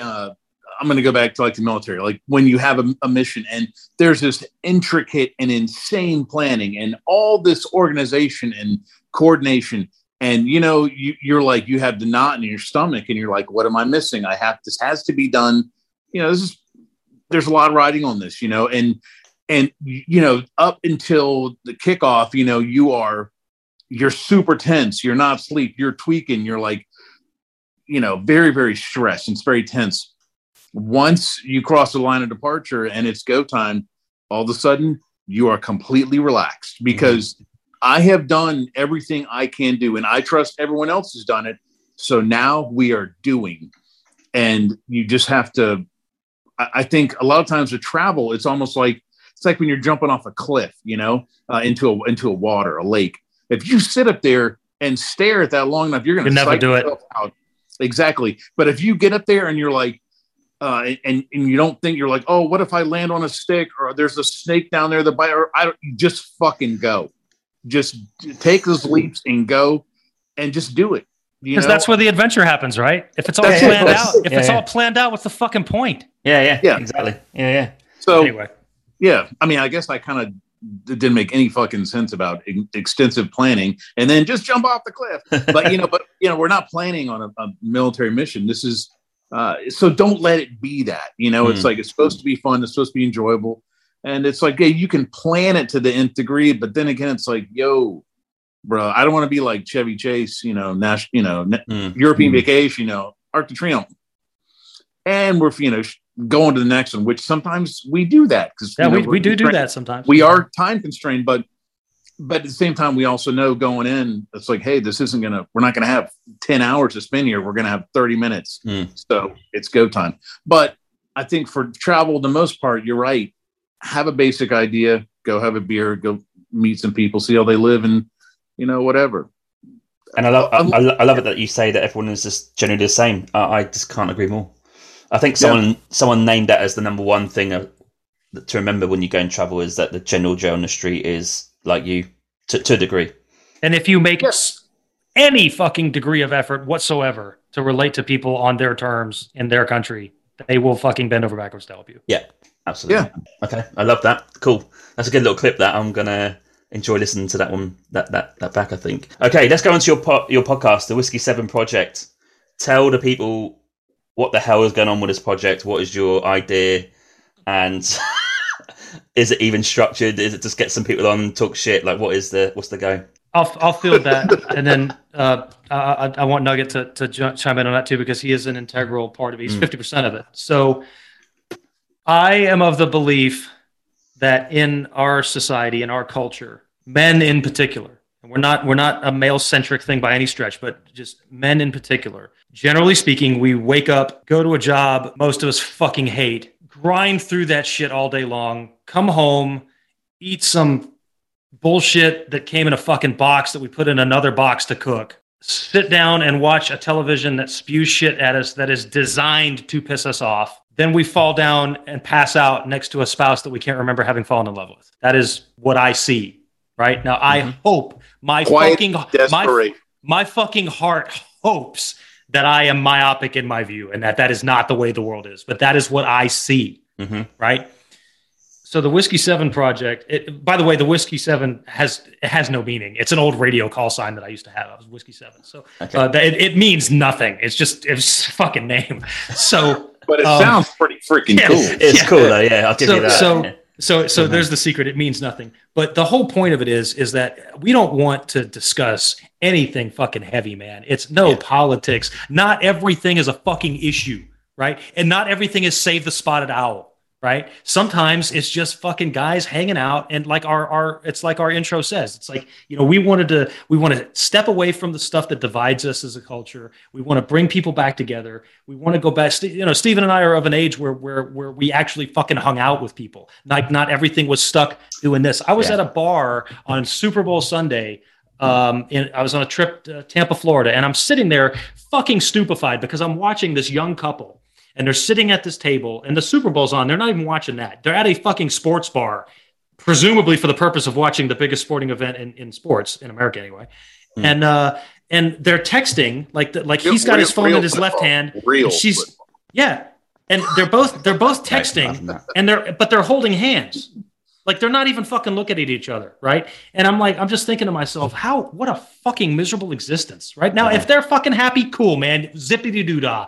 But I do not understand that. So the purpose of the Whiskey 7 Project is to bring people back together in a completely apolitical format where all we're doing is talking about what the fuck ever cool shit is going on in our lives. It's not about problems. It's not about, sorry, your fucking dog got run over, dude. None of that shit. It is all about, man, I saw this fucking guy almost get mauled by a fucking bison the other day. It's just funny, just lighthearted, funny shit, man. And we drink while we do it. We review a couple of beers or some whiskey or wine or whatever. Yeah. It's like average Joes hanging out on the tailgate of their shitty truck at the end of the fucking local airport runway at 6:30 on a Tuesday. Yeah. Just talking about dumb shit, Yeah. And not about like, well, what do you think the Magna Carta was really about? Shut up. Like, no, it's just the stuff you talk about, Yeah. And so the ancillary benefit from our perspective is because I see so many people that fall into that category that I went on about just being fucking miserable. And I agree. It's like, well, Hodo and fucking Nugget are going out and going fucking camping next weekend. Why can't I do that? Or, Howard and Steve are, they're hanging out with their friend Nurse Betty and talking about, stupid, crazy shit adventures they got into going to that bar and that fucking night. Hodo wore a cowboy hat and picked a fight with a guy. I mean, I can do that. I mean, don't go to a bar and pick a fight with a guy, but I mean, just totally do that. Make actual fucking human connections and friends and like, I don't know. I mean, I could go on and on and on about it because it's very difficult for me to put into words what my concept was, right? But it's just have genuine human connection. We've got big plans for the project. I thought your episode about the technology was great because you discuss things that we all know is deep down in society, like phones are, well, technology is a nightmare, isn't it? This generation of mine where we're obsessed with these phones. Like, I'm part of the generation where I do remember as kids that these weren't about, so we were outside playing. But if you're that age now, I guess you just be on your Xbox or on your phone all day. How awful is that? You don't even talk to real people. So you're illustrating the point because that technology episode, the guy that was making all those points was a very good friend of Nugget Minds. His name is Damien. And so he's now part of the project, right? These people that we bring on, these people that are in our circle, right? Most of them are people we know. Yeah. They become part of the project. And if we can infect, the rest of society and get everybody on board with, let's have actual real human connection and just stop making everything a fucking issue. Just have fun, man. Enjoy it. We're only here for 80 some odd fucking years, man. Freud said, sometimes a cigar is just a cigar. Yeah. I will mean that almost all the time, a cigar is just a cigar. And that's sort of what we strive for. There's not going to be like meanings or double entendres. It's like, no, if I call, if we say, hey, that bird is beautiful. And I really liked those cauliflower buffalo poppers we had at Rogue. Well, that's what we meant. I don't know. No one's trying to get crazy and double meaning. It's not like we're talking about, Descartes or anything. No, we're just talking about dumb shit, but everyday stuff. And that's why I love it. Because the problem is, there's a few things here that I think I would say is that some people love this like downtrodden content, right? Where it's like it's almost conspiracy based, almost like trying to delve into the reasons for everything possible on Earth, which is impossible. So they get bogged down to this, and that just take over your life. Like you see it day to day. People are just obsessed with listening to bad news, watching bad news, watching bad stuff on Facebook, YouTube, whatever it is, and they're not actually just like living life. I think Facebook is the devil. I don't have 100%. It. I don't. The project has a Facebook page. Yeah. Don't even. I will tell all of our listeners, if anybody wants to listen to, don't even bother going to the Whisky 7 Project Facebook page. It is rubbish. I never put anything on it because I fucking hate it. We tend to live on Twitter and Instagram. Those are like where I dig hanging out there. Facebook is on the way out. I'm convinced. I think people are starting to. You're right. Yeah. Get rid of that shit. And I don't use it at all. Really, I don't really take it seriously. I only post in there for this podcast, and that's it. I don't. Take it seriously. But it's just replacing what we interpret as interhuman reactions or interactions. So that was the purpose of it. And how often do you release an episode? So Stephen and I are still, we both work full time. So it's a little sketchy right now. We try to get something out once a week. Yeah. We've been fairly successful with that. We've gone through. So anybody that listening to this that wants to check us out, you will notice that we don't have very many episodes. We were pretty young anyway, but we went through some, we'll call it growing pains in terms of like how we wanted to. Marketing's the wrong word because we're not doing this to make any money. We don't make money on it. We wanted to present. So we were trying to feel our way through how we wanted to present it to the listeners, and so we went through what I would consider a fairly major rebranding. We didn't change the name, but we kind of changed the way we presented it. Yeah. So all of our old episodes are gone. I've gotten rid of them, and we're just kind of pushing forward now with that very clear mission of just making light of life and having a good time, Yeah. Okay. And what platforms can we find you on? I guess it'd be Spotify. All the major ones. Yeah, we're on Spotify, Apple Podcasts, Anchor, Good Pods. Good Pods. Yeah. Where else? We're on like 8 platforms. Pocket Cast, Pocket, whatever the hell is Pocket something. I don't know. So yeah. I'll put the links to those platforms in the show notes and also your social media channels. We've got some big plans for it. I'll tell you. Our social media, you can find us on Twitter and Instagram. Our handle is the same. It's at Whisky 7 Project. It's It's the Scottish spelling, WHISKY. The number 7. And Project. So you can find us both there. But one of the things that Steve and I are really talking about doing is Twitter Spaces, right? That are just for I mean, obviously they're not just for a project. Anybody can get in there, but we want to set up like a recurring space or room, for lack of a better term, where friends or fans of the project can get on there and actually talk with us. And I mean, we're not famous people, and that's not what it's trying to be, but Jack and Jill have something to say, if that's the only outlet people have, chilling, man, just hanging out, having a whiskey and talking. I want to foster that. Do you know, I'd love to do a live show once. That's one of my secret aims. Is I'd love to get you guys, or maybe other episodes where I've got guests on, to come in. We just sit for 1 hour in a live location, have a laugh, and just talk about stuff. That'd be awesome, wouldn't it? That would be great. Absolutely. We're down for that anytime. Yep. Yeah, that's kind of my secret planning list, because it's quite hard to organise, especially COVID's obviously a bit of a problem, but when you do travel podcasts like mine, people all over the world, so it'd be like a real hard thing to organise. But your podcast is brilliant. I mean, I wish we started this kind of like as a travel thing, because we had big plans for doing a lot of traveling, and COVID just totally put the kibosh on that. I mean, we haven't done much of anything since then. So your idea, I wish we'd have had your idea to reach out to people and hey, tell us about travels that you've had. I mean, that's it's quite addictive. I think travel, you said it's a drug. That's my drug. But also talking to people like you guys about your trips, it's quite addictive as well, because it's going to be different every time, isn't it? No one's going to say the same story. And I don't want to keep harping on it, but I keep having things pop up to the surface. Stephen told me once when we planned our second or third trip, somebody at his work, Stephen, you were telling me, said, so you guys are just going to Oregon? We're like, and he's like, yeah. And the guy was like, how do you do that? What do you mean? How do you do it? You just go. So actually, if truth be told, when he told me that story, that is kind of like when my gears started turning for, he's not the only guy out there that feels that way.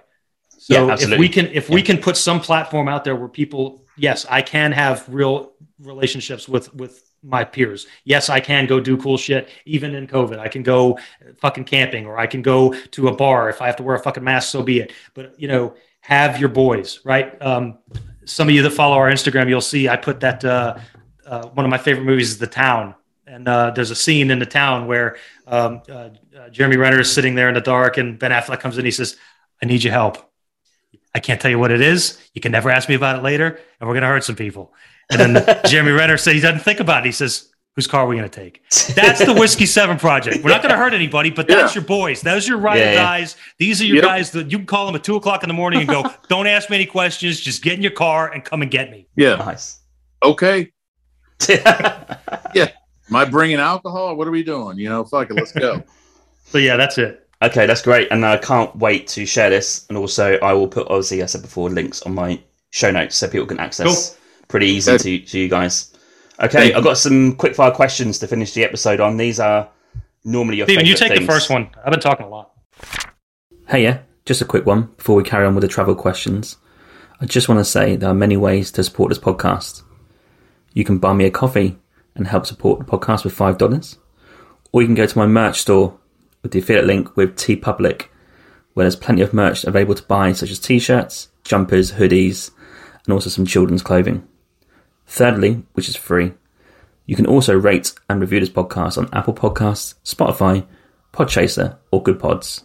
Also, you can find me on social media on Instagram, Twitter, Facebook, and TikTok. Simply just search for Winging It Travel Podcast, and you'll find me displaying all my social media content for traveling, podcast, and other stuff. Thank you. It's travel question time. And for real. Jeez. You normally get one each, so one answer each. Okay, cheers. Okay, good. Okay, so what is the favourite country that you travel to each, if you pick one country? Spain is my most favorite country. Okay. Israel, okay. Yeah. And if you could pick a country's food, so the cuisine's a big one here, what country's food would you eat? Like forever or just again? Yeah, okay. Forever, why not? That's Howard takes it. Well, geez, Louise, that's oh man, you suck. I'll take French. French I'll food? take French. Yes, I will. Bloody hell. Yep. I said it. Yeah, you've gone there, yeah. I'm sorry. I have to go with what I would consider standard American fare. I love bacon and eggs and just starchy. I mean, so like the British Isles, I guess, just starchy foods, potatoes and meat and beef, stews, that sort of thing. I like hearty meals, things I can go hiking all friggin' day on. Okay, cool. That's good. You both drink coffee, don't you? Yes. Can I also say Germany comes in a close second? Germany. Hang on. French and German food. I've never had those answers. Well, you've never you haven't asked me those questions. So that is unreal. Okay. I'm quite surprised. Okay, let's go with coffee. I've got a few questions here, actually. There's part A and part B. If you were to go to any city in the world and drink coffee and just watch people, where would you go? Any city in the world, Vienna. Okay. Yeah, it's got a great cafe scene there, I think. Yeah. I would love to be different, and I will be different, but had you not said Vienna, that's what I would have said. Any city in the world to drink coffee? Cairo. That's a good one. Wow. Yeah. Okay. And which country has the best coffee? I've not been to Egypt. That's where I would go. Okay, yeah, that's fine. Yeah, and which country has the best coffee, do you think? Which country has the best coffee? Mine's Colombian, just to put it out there. Yeah, I'm going to say it's going to be Colombia, Nicaragua, somewhere in South America. If you put a gun to my head, I'll say Colombia. Yeah. Well, my boy Juan Valdez. Cuba. Cuba? Yeah. Okay. Where'd you say? Cuba. Yeah. I did say Vanuatu on yours, but that's a specific coffee. Tana coffee is my favourite specific, but I guess that's the only coffee they produce. So I guess that technically should be the answer for me. But there we go. Okay. Next question. A landmark that you've seen where you've been like, wow, this is incredible. A landmark. Is it man-made or natural, or does it matter? Okay, I would say probably the Grand Canyon, just with its majesty and the size, and how when you see it, this is my perspective, how it made you feel small, but in a good way. It just struck me. I've seen a lot of things, but I will never forget the first time I saw it and how it hit me, and it changed my life. That sounds, cliched, but I just remember thinking, whoa, pictures can't do it justice, but you feel the heat and the smell and the sound of the rock on your feet as you're walking on it. So yeah, I'd say the Grand Canyon, the American Grand Canyon. Yes. Mine's a little nostalgic. And I would say, I just remember when I was a kid, when I was younger, mine isn't there anymore. It doesn't exist. I remember standing on top of the World Trade Center when it was a thing. Oh, okay. Yeah. And my wife has been back to where it once was. And I can't do it. I'll never go to New York again. I can't do it. But that would have been, I will always remember that. It was just that men built that, right? Yeah, it's incredible. It was just amazing. Just amazing. So, but for the natural world, hands down to date, Grand Tetons. Oh, okay. When there's a certain place where you come around a bend in the road and they're hidden by the trees and whatnot, and you kind of come around this curve and they just pop out, and it's like they're so big and they're tiny compared to the Himalayas, right? I mean, the Grand Teton is what is it? It's like 13,000 feet, right? I mean, what is it? Everest is 28,000. Yeah. So anyway, they're tiny in comparison, but they look so. If you've never seen it, they look so big that it looks fake. It doesn't look real. It doesn't look real, right? So, so for me, from the natural world, definitely Grand Tetons. I know that will change. Okay, and you both sound, hikers, or you like your walks. So what's been your best or your favorite hike that you've done, do you think? That is tough. I'd say probably the approach to Mount Rainier is a very good hike. It's a little difficult, but it's just, you start at the base camp and it's just this beautiful like meadows and flowers and, it's rocky and heavily vegetated, and everything. And as you start to walk up, you start to see it disappear, and, you gain altitude, and then all of a sudden, you're in snow. And very quickly it goes, just a change happens very quickly. And that was a really good, I really enjoyed that, going up to Camp Muir, and digging in our tents and everything there for the assault on on the summit, and it was just a beautiful, challenging, good hike. You know, it wasn't too bad. You know, and it just felt you're like, man, I did something. You know, mine's a little more pedestrian. There's a trail in northern Alabama called the Pinody Trail. And a couple of years ago, Stephen and myself and another guy that we're friendly with, Eric, and then another friend of ours, Curtis has been on our show a few times. He's kind of a staple of the project. He's an original, an OG member of the project. OG. But we call him Gypsy Camp because he's got all kinds of shit hanging off of his pack. And I'm a minimalist. I take nothing, and Curtis is like the total opposite. But anyway, the reason it was my favorite hike was because it was just all four of us. We were having a great time.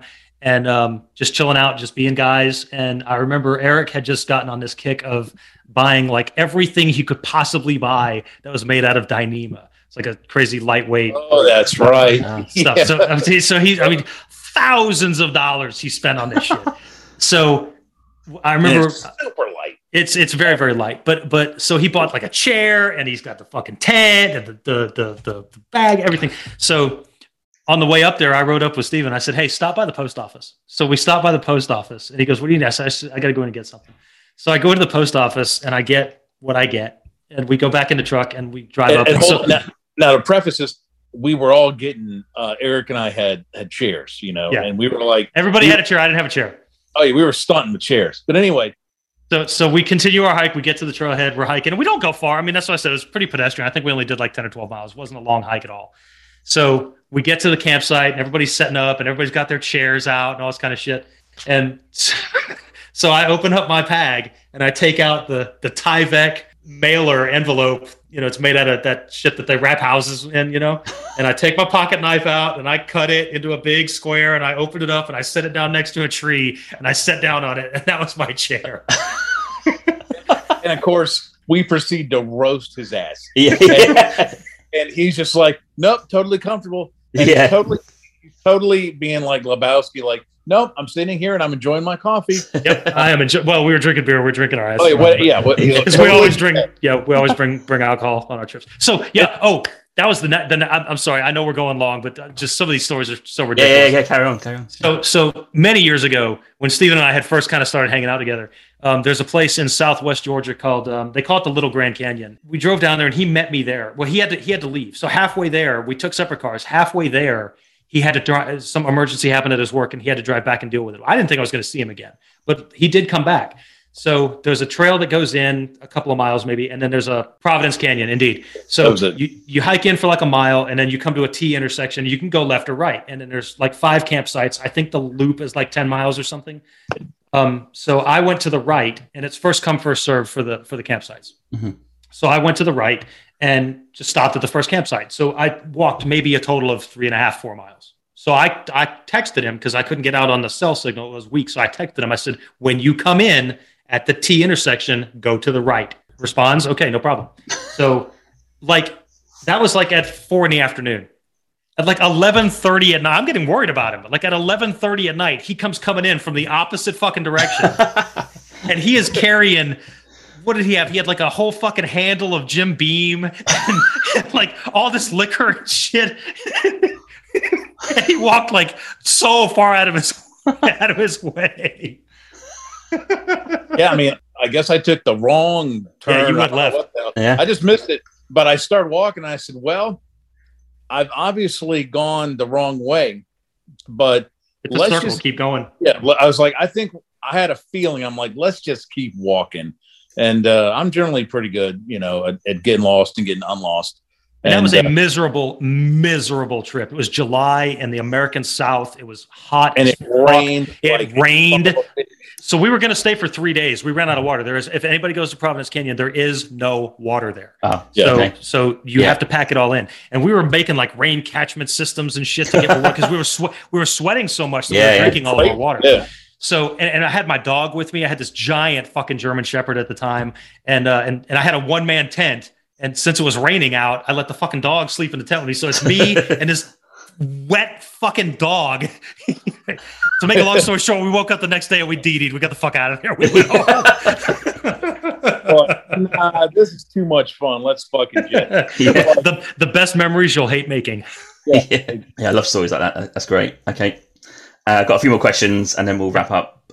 If you could live in another country that's not your own, where'd you live? Argentina. Probably New Zealand, and that's just based on the little bit that I know about it. Oh, I used to live there for a year. I'd highly recommend it. South Island, bit more sparse. I don't know if you know, but it's got about 4.5 million people and 3/4 living in North Island. So if you want less people and more nature, go South Island. Okay. It's way more remote, and it's got the fjordlands southwest, so they're a bit like Norway, and it's got like unbelievable views with the sounds and like huge waterways and canyons and stuff like that. So cool. Yeah, it's a cool country. And US has got a lot of people, right? It's just no one in New Zealand. There's just no one there. Like you barely see anyone, like compared to where you guys are from. So it's pretty cool. Sounds like more reason to go. Yeah. And this question is going to suit the name of your podcast and also what you guys do. If you could tell me your favorite 3 beers or let's say alcoholic drinks, what would they be? Okay, so Lafroig 10, number 1, Narragansett beer, which is not like, a really good beer, but it's reminiscent of Jaws, one of my favorite movies of all time, and of course Captain Quint, one of the most OG badass dudes. I remember when I was a kid, when he crushes the can, when he drinks it, and ever since then, like I would crush my Coke, or whatever, because I was trying to be like Captain Quint, like hell yeah, boy. And to this day, I still do it. Actor Robert Shaw. Yeah, he's that's just so awesome. Great movie. And as far as my other alcoholic drink, it would be probably a Frog's Leap. It would be wine, yeah. So I go all across the board. Okay, me. Top of the list is Scotch whiskey. Which one? That's really tough. I don't know that I could name just one. Okay. But for classes of alcohol, Scotch whiskey would be at the top of the list, followed by good gin. I like gin because putting vodka in a martini glass does not make it one. And then beer. I'm a stout man. I like stouts. Okay. So again, it's very difficult to nail down like, my favorite beer is yada yada. But yeah, in that order, Scotch whiskey, gin, and then stout. Okay. I'd like to change my wine to Screaming Eagle Cabernet. And then I would also like to add another one. My Scotch would be it's a Taiwanese Scotch, and it's Kavalan Ben Solo Barrique. If you can get it, it will change your freaking life. What's the name again? Sorry, same name. Kavalan Ben Solo Barrique. I'm going to tell you a story of how I first got it. Yeah, you're making this up. No, this story's phenomenal. So, okay. So my neighbor, they're all phenomenal, James. 10 o'clock at night, it's like, Georgia summertime, whatever, and there's a knock on my door, and I go see him. I look out the window of my door, and it's my neighbor, and it's Tidy Whitey's, and he's like out front, and I'm like, what? So I open the door. I'm like, Armand, what's going on? Are you okay? He goes, yeah, no problem. I was like, dude, you need to come in. Do you want a robe? Or what's going on? He's like, no. He's like, so I let the cat out, or no, he goes, so I was taking the garbage out, and I, closed the door because I didn't want to let the cat out. And he goes, I figured it's at night. I could just do it in my underwear and no one would see. I could just run in and run out. He goes, when I was trying to get back in the house, the handle pulled off the door. And he goes, I can't get back in the house. And I'm like, are you shitting me? I was like, do you want clothes? He goes, no, I'll just go. I'll meet you over there. I was like, yeah. So I went over there with a screwdriver and, we popped open the door. You could turn the handle. Easy peasy. So, we go in there and he's like, dude, thanks for doing that. I really appreciate that. So we go in the kitchen. He goes, hey, as thanks, I'm going to pour you a glass of the Scotch. I'm like, right on. And it was Kavalan Ben Solo Barrique. And it's very, very difficult to get. And he's a, Scotch of the month club kind of guy. He's like a bourbon. He's a nerd aficionado of all this stuff. So we poured, and I remember as I drank it, we made a toast and I drank it. I remember it was like, okay, I was like, okay, that's it. I'm pouring all the rest of the shit I have down the drain. I don't know what this is, but this is unbelievable. And, for the first couple sips, I just, you're looking at it like it's the first time you've ever seen, whiskey before. Just like, what is this, son? And of course, he goes on the whole, this is, the whole history and this insane long, PhD dissertation on Kavalan whiskey. And it's totally awesome. So we drank a little bit more, and his wife worked like, second shift, whatever, evenings. So we had maybe another glass each. And then finally I was like, yo, I probably need to get back to the house. And he was like, yeah. I said, if your wife comes home right now and sees both of us about half lit in the kitchen and you in your underwear, this probably is, it's going to be hard for you to explain. He's like, yeah, you're probably right. So, game over. yeah. So I was like, So what I hear is that you enjoy drinking high-class Taiwanese scotch with men in their underwear. Yeah. Roger that every time. I won't turn it down. That is a great way to end the podcast, I think. I'm going to leave it with that. Oh, yeah. Guys, thanks for coming on. I really appreciate you making time for this episode and also providing some great content. I really appreciate it. Hey, we had a great time. Yeah, thanks for having us. Absolutely. Really had fun. Thank you for listening to my Winging It Travel podcast episode today. You can find me on Instagram at James Hammond Travel or Winging It Travel Podcast. You can search for both. I release weekly clips of this podcast episode, as well as photos from the last 8 to 10 years of my travels. You can also follow me on TikTok, Facebook and Pinterest by searching Winging It Travel Podcast. I do release daily content to do with travel and the podcast throughout the week. Also check out my website, jameshammond.org. There's content about myself, my travels, and there's also a newsletter sign up as well as a contact form. Finally, please rate and review the podcast on Podchaser. This is my platform of choice. Alternatively, you can rate this on Apple or wherever you get your podcasts from. This really helps the podcast gain a bit of traction for the future in terms of guests and content. And I'm glad to see that you guys are listening out there, reviewing it and enjoying the content so far. Stay safe, stay humble, keep listening, keep traveling, and I'll catch you soon. Cheers, James.